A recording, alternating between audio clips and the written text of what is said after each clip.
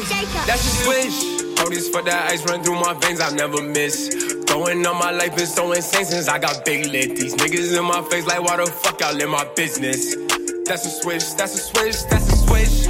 Police for that ice run through my veins, I never miss. Throwing on my life is so insane since I got Podcast, your favorite player's favorite podcast, where we bring you NBA news, fan talk, and visions for growing the game.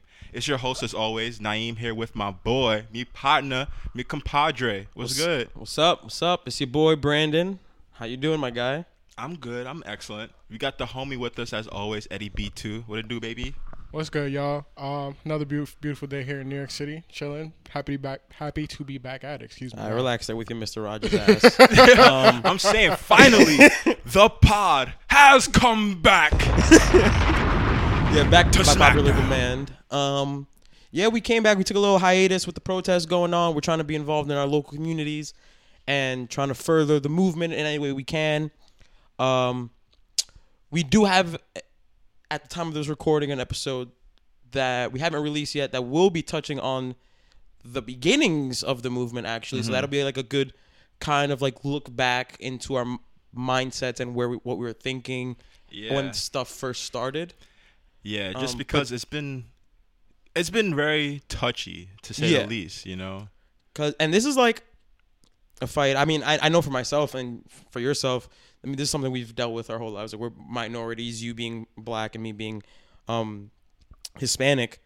And me having gone to like so many like diverse things or like conferences concerning diversity, like having gone to the White Privilege Conference and stuff like that. You guys can look that up, by the way, online, whiteprivilegeconference.com, to educate yourselves. But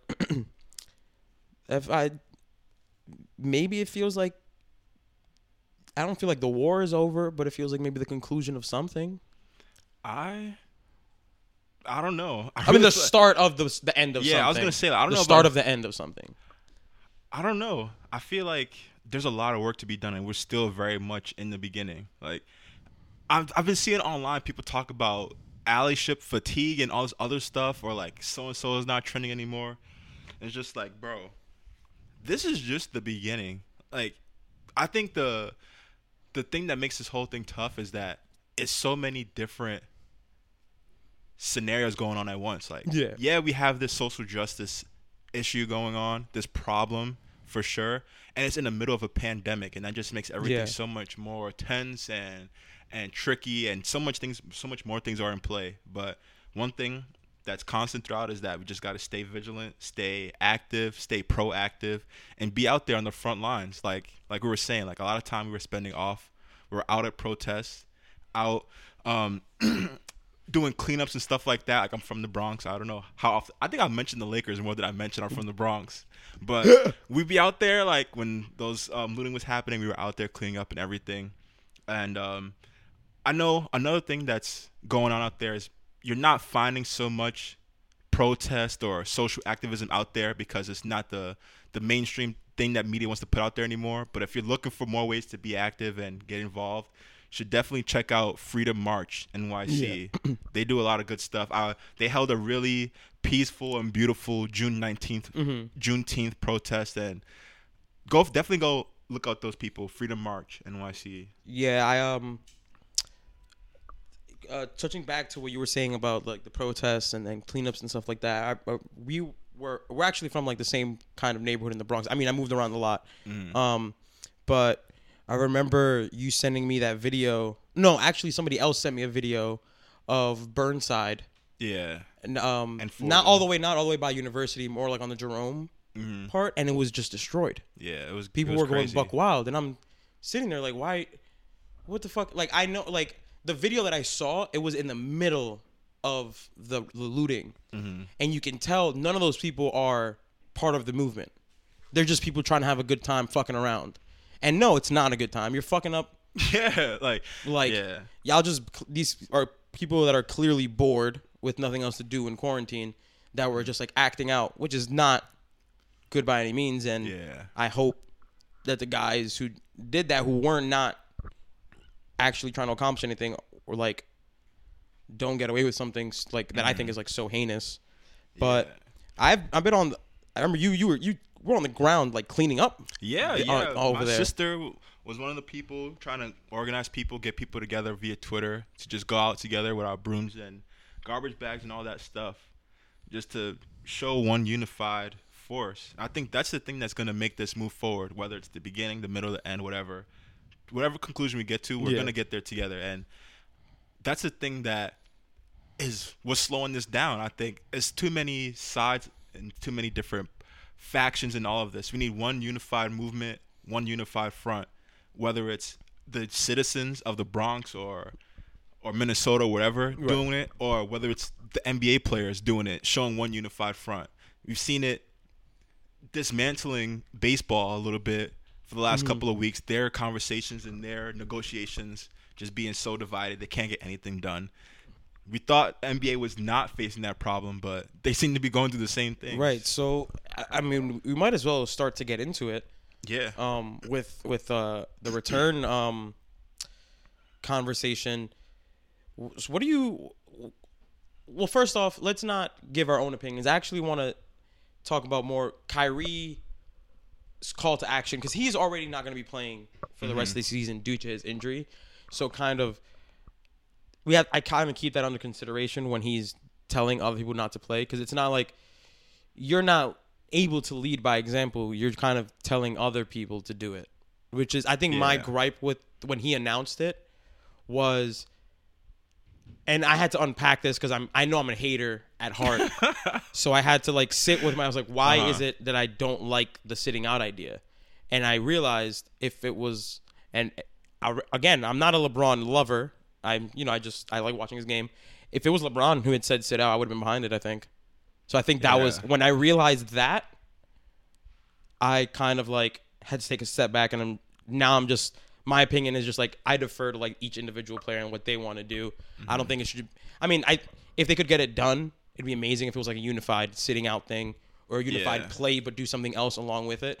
But I feel like there's going to be just like small patches of players who don't play, kind of like in the WNBA, which we won't get into today. That's a topic for another day. I mean, we got into it before, so if you want to hear how we think, go back to our previous episodes.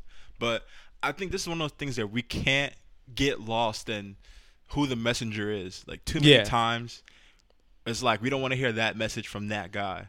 But in a situation like this, we can't dismiss the messenger, because even though he thinks the earth is flat, that's the thing. He is right about this, that it is a distraction being caused. And now the whole thing is, the distraction is talking about the distraction, which it makes it even further away from the initial point, the initial conflict. And changing the discussion only helps one person, not the victim, not black people.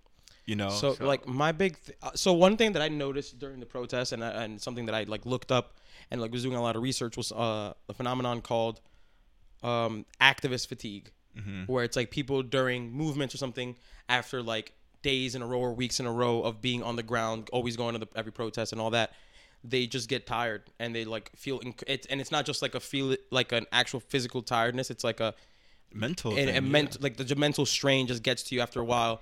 And so I'm of the opinion, and I maybe it's selfish, that I want basketball to come back, but maybe it can come back as a like kind of like an energizer or like a vehicle for those people who are on the ground to like get their minds off of it just for like a night. You know, like I know people who have been on the ground every day, every weekend for these protests. Right. And they're tired. Like you can see it. Like one of them just hit me up in our group chat, saying that she needed somebody to take over the planning just because she was getting so overwhelmed. No, I believe it. I'm experiencing it myself. It's just also something that we're not used to. Like, even though George Floyd is not the first George Floyd, right? And there's gonna be another Ahmaud Arbery, another Philando Castile, another everyone. This one feels different because it's a prolonged action. The Trayvon Martin protest, the Mike Brown protest, that went for like a week. This has been a couple months now, or no, not a couple months. it just feels like that with COVID too. But it's been a month. It's been a month. It was like at the end of May, I believe. Yeah. So even myself, I'm like, I don't remember the last time I ever felt this proactive or this just involved in the whole thing of it. And it makes me mindful of what I'm posting too. Like sometimes I think I have heaters that I want to tweet out. Like, oh man, this is fun. This will do numbers. And I'm like, this is not the right time for that. Like, this is not the thing I want to be promoting. I don't want to do that right now. Yeah. And I feel like I've had weird moments during this movement where I've like, one thing that I noticed, that there was this person on Insta who put something in her bio where it's like, if you click it, it automatically opens an email on your phone app to the Minnesota Police Department, the Minnesota government, like trying to get George Floyd's murderers convicted and arrested. And there's a screenshot of her when she made this link where she had like 2,000 followers, and then like by the end of like the next 48 hours, she had 150,000 followers. Sheesh. And there was like a really shitty part of me that was like, what should I do to get followers? And I was like, that should never have crossed my mind. I felt like I had a legit moment of guilt where I was like, damn, I'm really trying to use the movement for clout. And I kind of got like introspective, but I mean, so now that's why I've been kind of wary about putting anything out right now. Like I haven't posted. The only thing I've posted was for my birthday. Well, I think the main thing there is just to make sure that what you're posting to be informed about, like what you're gonna post, do it with intent, do it with action, and make sure that the end result is to help someone else be informed or to help someone else ease that tension. Because what I the kind of conclusion I came to is that at the same time these tough things are going on, but you can't let that consume you, because that's not a good positive end result either. Like you got to have some kind of release of it. You got to kind of some relief on it. So it's not a bad thing to smile every now and then. It's like that. I've had more fun in the last, and this might be a little fucked up, like I've had more fun probably in the last month than I've had like in a while. And maybe that's just the Rona talking. Maybe you got a lot more. Maybe I'm a little fried. It was also your birthday weekend. Facts. So let's give a nice little shout out for your birthday. You clap it up for him real quick. The big 2-5. Oh man, that's the only clapping I've heard in the last week. Anyways, so moving on, but keeping the same vein. We mentioned Kyrie being the messenger of it, and that kind of getting the message lost. At the same time, there's been people in NBA history who have been the right messenger, still ended up being stigmatized from the beginnings of the NBA in the 60s to the 90s and the Bulls' heyday. Right. Some people on those 3-peat teams were being stigmatized and blackballed from the NBA. And also some other people as well. You want to? Yeah, I wanted to start off.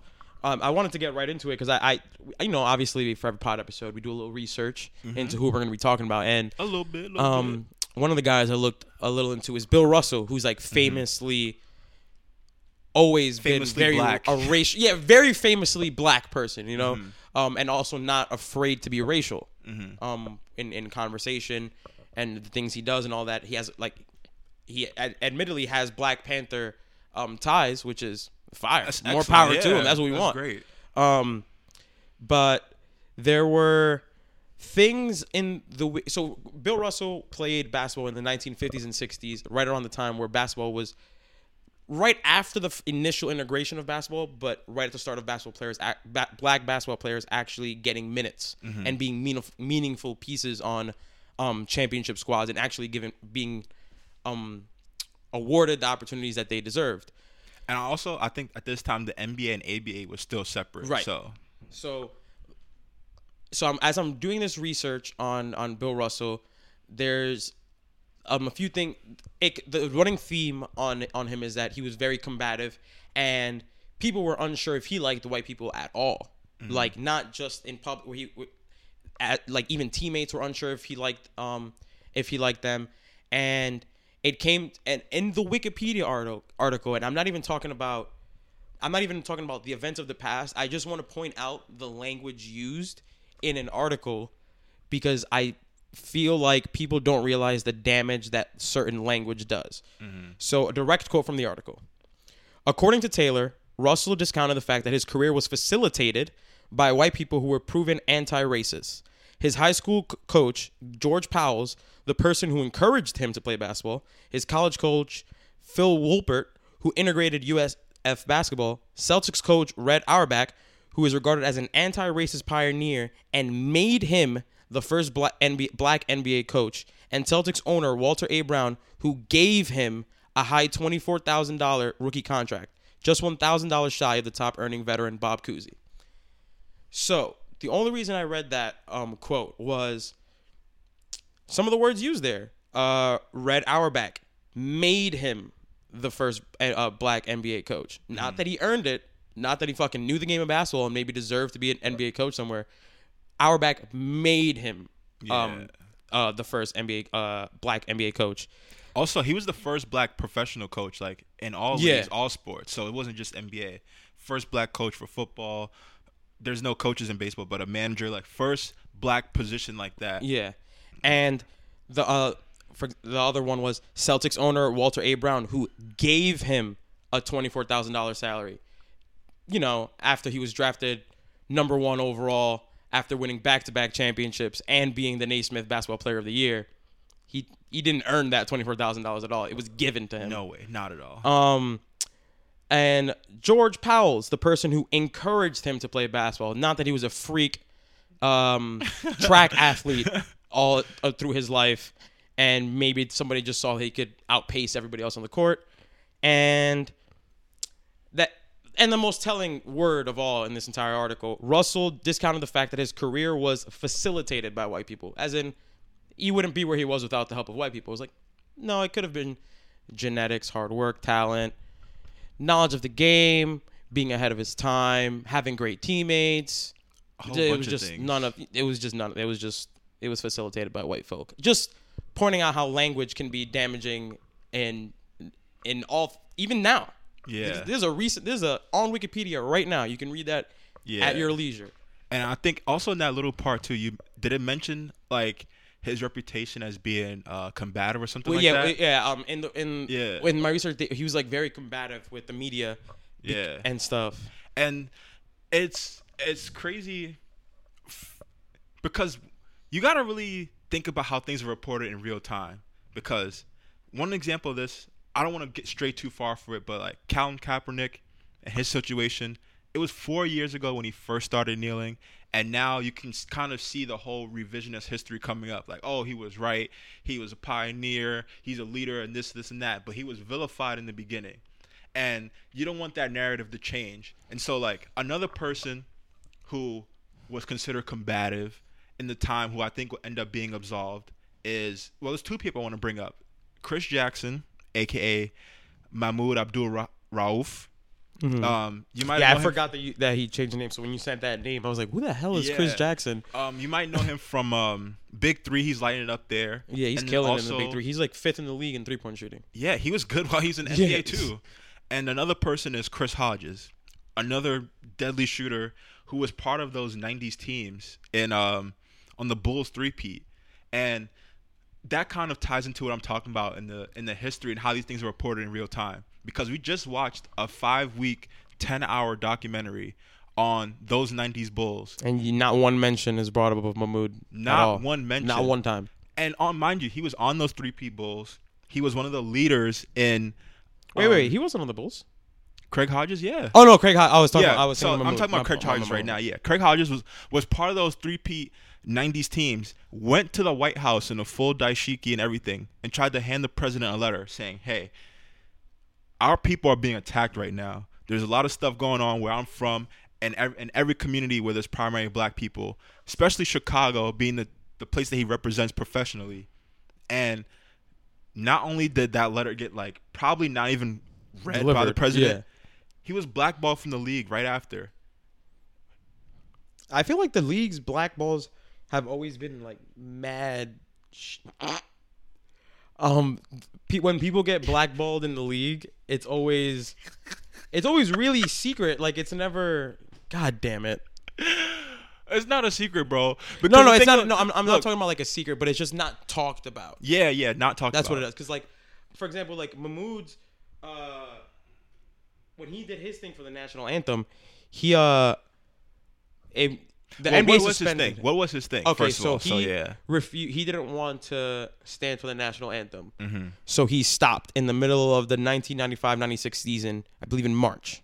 So it would have been 1996. And so the NBA suspended him without pay for every time he would do it. So he came to an agreement with the league where he would. Was it a suspension? I think he was just fined. Nah, I think it was suspended. He wasn't even playing anymore either? He was. It wasn't like he just was suspended for as long as he kept doing it. So they came to an agreement, I believe, where he would stand with his eyes closed. Yeah. And like look and down. while reciting, he was reciting Islamic prayer while doing so. And it's interesting to note. So the year right before he started doing this, he had his, I believe, career high in points per game for the season. And then he did his protest. And then the year after that, he was out of the league. No. It was pretty close. It was close. It was close. He started getting no minutes. Yeah. Like his minutes just started tanking like crazy. And then the next, by the way, he was basically out of the league by 31. Yeah. Which is when guys are hitting their prime or in the midst of their prime. This guy was killing it. So yeah, that 95 season, he was averaging like 19 points a game, like 7 assists, shooting almost 40% from three. And I don't want to say like, the only reason I'm mentioning these stats is because it's not some bum that's saying this. And like, it would be easy to blackball something like the conversations like about Kaepernick, he couldn't play anymore, et cetera, et cetera. This guy was getting buckets. Also was recently named the most improved player in the whole league. Yeah. And by the way, the Kaepernick shit was bullshit. The guy had been in a Super Bowl 2-3 years before. Yeah. So, and this guy is the perfect messenger. Like, you want people who are prominent people in the league. Also, I think that year for Denver was the year that they beat the number 1 seed or something like that. Like that whole miracle team with Mutombo. Maybe. And so. Oh, that might have been the year before. Either way, he's part of that history. Yeah. And that part of NBA history. This is a prominent guy. It's not like. And just Tony cast Snell to the wayside. Talking about this, like, it's someone who gets buckets, prominent figure. He passed the paper bag test too. He's a light-skinned guy. So like all these things that make it digestible, and they're still like, nah, we don't want to hear that. Get out of our league. And like, this is the thing too that you gotta make sure you're paying attention to, because hold up, the NBA has a great reputation for being the progressive league and all this stuff, but you gotta look at where they come from as well. Did you say he passed the paper bag test? Yeah, that's the thing, bro. I've never heard of that before. You never heard of paper bag test? They even had a joke about it on Family Guy. I have failed every single one.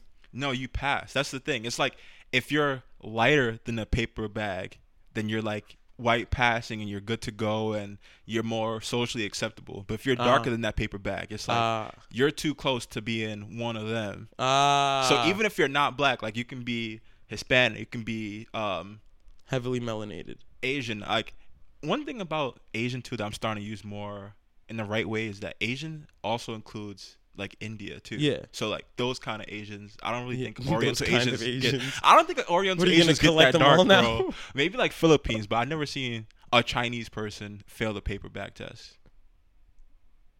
Yeah. So I'm just saying that. I'm trying to be PC here, but still. So, but getting back to the national anthem protest, because it's been a national topic of debate for the last few years. Let's get down to it. Somebody kneeling for the flag during the national anthem, it's not disrespecting the flag. It's actually making sure that you're standing for what the flag is supposed to represent, which is freedom, happiness, and the pursuit. Liberty, pursuit of happiness, and what's the third one? Jesus Christ. Property, life, liberty, and the pursuit of happiness. Jesus Christ. Mr. Green, I'm so sorry. But no, see, this is the thing, bro. It's not even about the flag. No, but I'm just attacking their argument. I know it's not about the flag, but I'm gonna make it about the flag for the sake of their argument. So you guys say that this country stands for those 3 ideals. Those are our core ideals of our country: life, liberty, and the pursuit of happiness. Right now, all 3 of those rights are being denied to a very sizable portion of the population. Probably at least 20% So until that gets fixed, you probably shouldn't be standing for the national anthem. Just my 2 cents. I got vilified at Iona for sitting at a national during the national anthem. Yeah. Really? I sat at a D1 game. At one of the basketball games. I didn't get up. And would they start throwing? They were just, nobody attacked me, but like it was one of those situations where like not only am I sitting, but I'm also not white, and there's mad white folk at this very white college where all these people are either related to cops or from Staten Island. So I gotta be keep my head on a swivel over there. That's rough. Okay, Brandon, I see you. My ally, my brother. I see you. Yes, sir. Say the slogan one more time for us. What? Black Lives Matter. Black Lives. Well, all lives can't matter till Black Lives matter. I didn't want to hear that, but okay. Okay. I like to attack people's argument, not the actual important thing. That's it. That's it. But all right, so just don't let the messenger ruin the message. Yeah. And speaking on like Kyrie's other message of sorry, before we get to that, all like right, the fault. game, like what we were talking about, Bill and Mahmood, the game, we don't owe anything to the game. Like the game owes us a lot, or like not us, but the game owes them a lot. Like these pros, okay. I know they're getting these fat contracts and stuff, but a lot of these guys are sacrificing a lot of their livelihoods. I mean, not livelihoods, of their lives to be pro athletes. Obviously, they're getting compensated monetarily way more than that, but society doesn't treat them like the people they deserve to be treated. Humans. Like that white news lady who told LeBron to shut up and dribble, Laura who now Ingram. reversed course when Drew Brees did his whole thing. It was like, no, like we should listen out to opinions. Get the fuck out of here. Nah, yeah, we know why you want to hear Drew talk. She could eat a glizzy for sure. And then like more than that too, I thought you're gonna get into just the kind of treatment that Bill Russell faced as a player in Boston. Yeah, like in his own city, his home city, bro. And this is one of the funny conversations about Boston because I have a weird relationship with Boston as well because I went to boarding school out there, not too far out there. I'm not gonna give my school a shout out though because they can eat a glizzy as well. I went not too far out there, and it's a nice city. It's a pretty city, and there's a lot of black people there too. But at the same time, you feel like this is not a city. There's otherness. Yeah. There's an otherness about it, and I think the reason for that is direct quote from my notes here. Boston is a northern sanctuary for racists. Yeah. And what I mean by that is obviously when slave lines were split down the middle, northern cities were free, and southern states were not. And Boston obviously is very north. However, the people who settled in Boston, I feel like we have to get back to what kind of people live in Boston and what their circumstances were when they moved there. And I think the divide between the white people in Boston and the black people is a lot of the population in Boston is Irish immigrants who were also not on the same level at all, but were treated very poorly upon coming to America. However, it was on the tier list of like people Americans did not fuck with. Yeah. It was like black people, and then Irish people. Like they were like the white trash. They were like the bottom of the barrel for white people. So but then you get those same Irish people turning around and telling black people like, oh, you guys got to pull yourself up by your bootstraps because they see it as like, well, we pulled ourselves out of our situation of being like, quote unquote, considered second-rate citizens. Why can't you? So and I think that's where a lot of sentiment in a lot of communities comes from. I did this, why can't you? Yeah. Which is like, you guys just aren't understanding how much of a head start y'all had. The severity of the whole situation. But like, yeah, I don't know. One person I follow on Twitter, Bomani Jones, he's very like insightful about all this stuff. He doesn't need a shout out from us. He should probably shout us out. Bomani's very chill guy, but his whole thing on this is just like Boston's defense of itself and its actions and its reputation is like Yeah, I know Boston's not the best place, but we're not as racist as Alabama. Right. We're not as racist as Mississippi. And that's what's kept them from getting kind of like microscoped. Yeah. And so that's the whole thing. And I don't know. Because they're still a blue state, I believe. Yeah. Who cares about that stuff, though? Yeah, I think it's just really the conversation of being non-racist versus anti-racist. Mm-hmm. You know, you got to really be proactive and on the front lines about all this stuff and really emphatic about denouncing and shaming this unjust behavior and unjust prejudices. You feel me?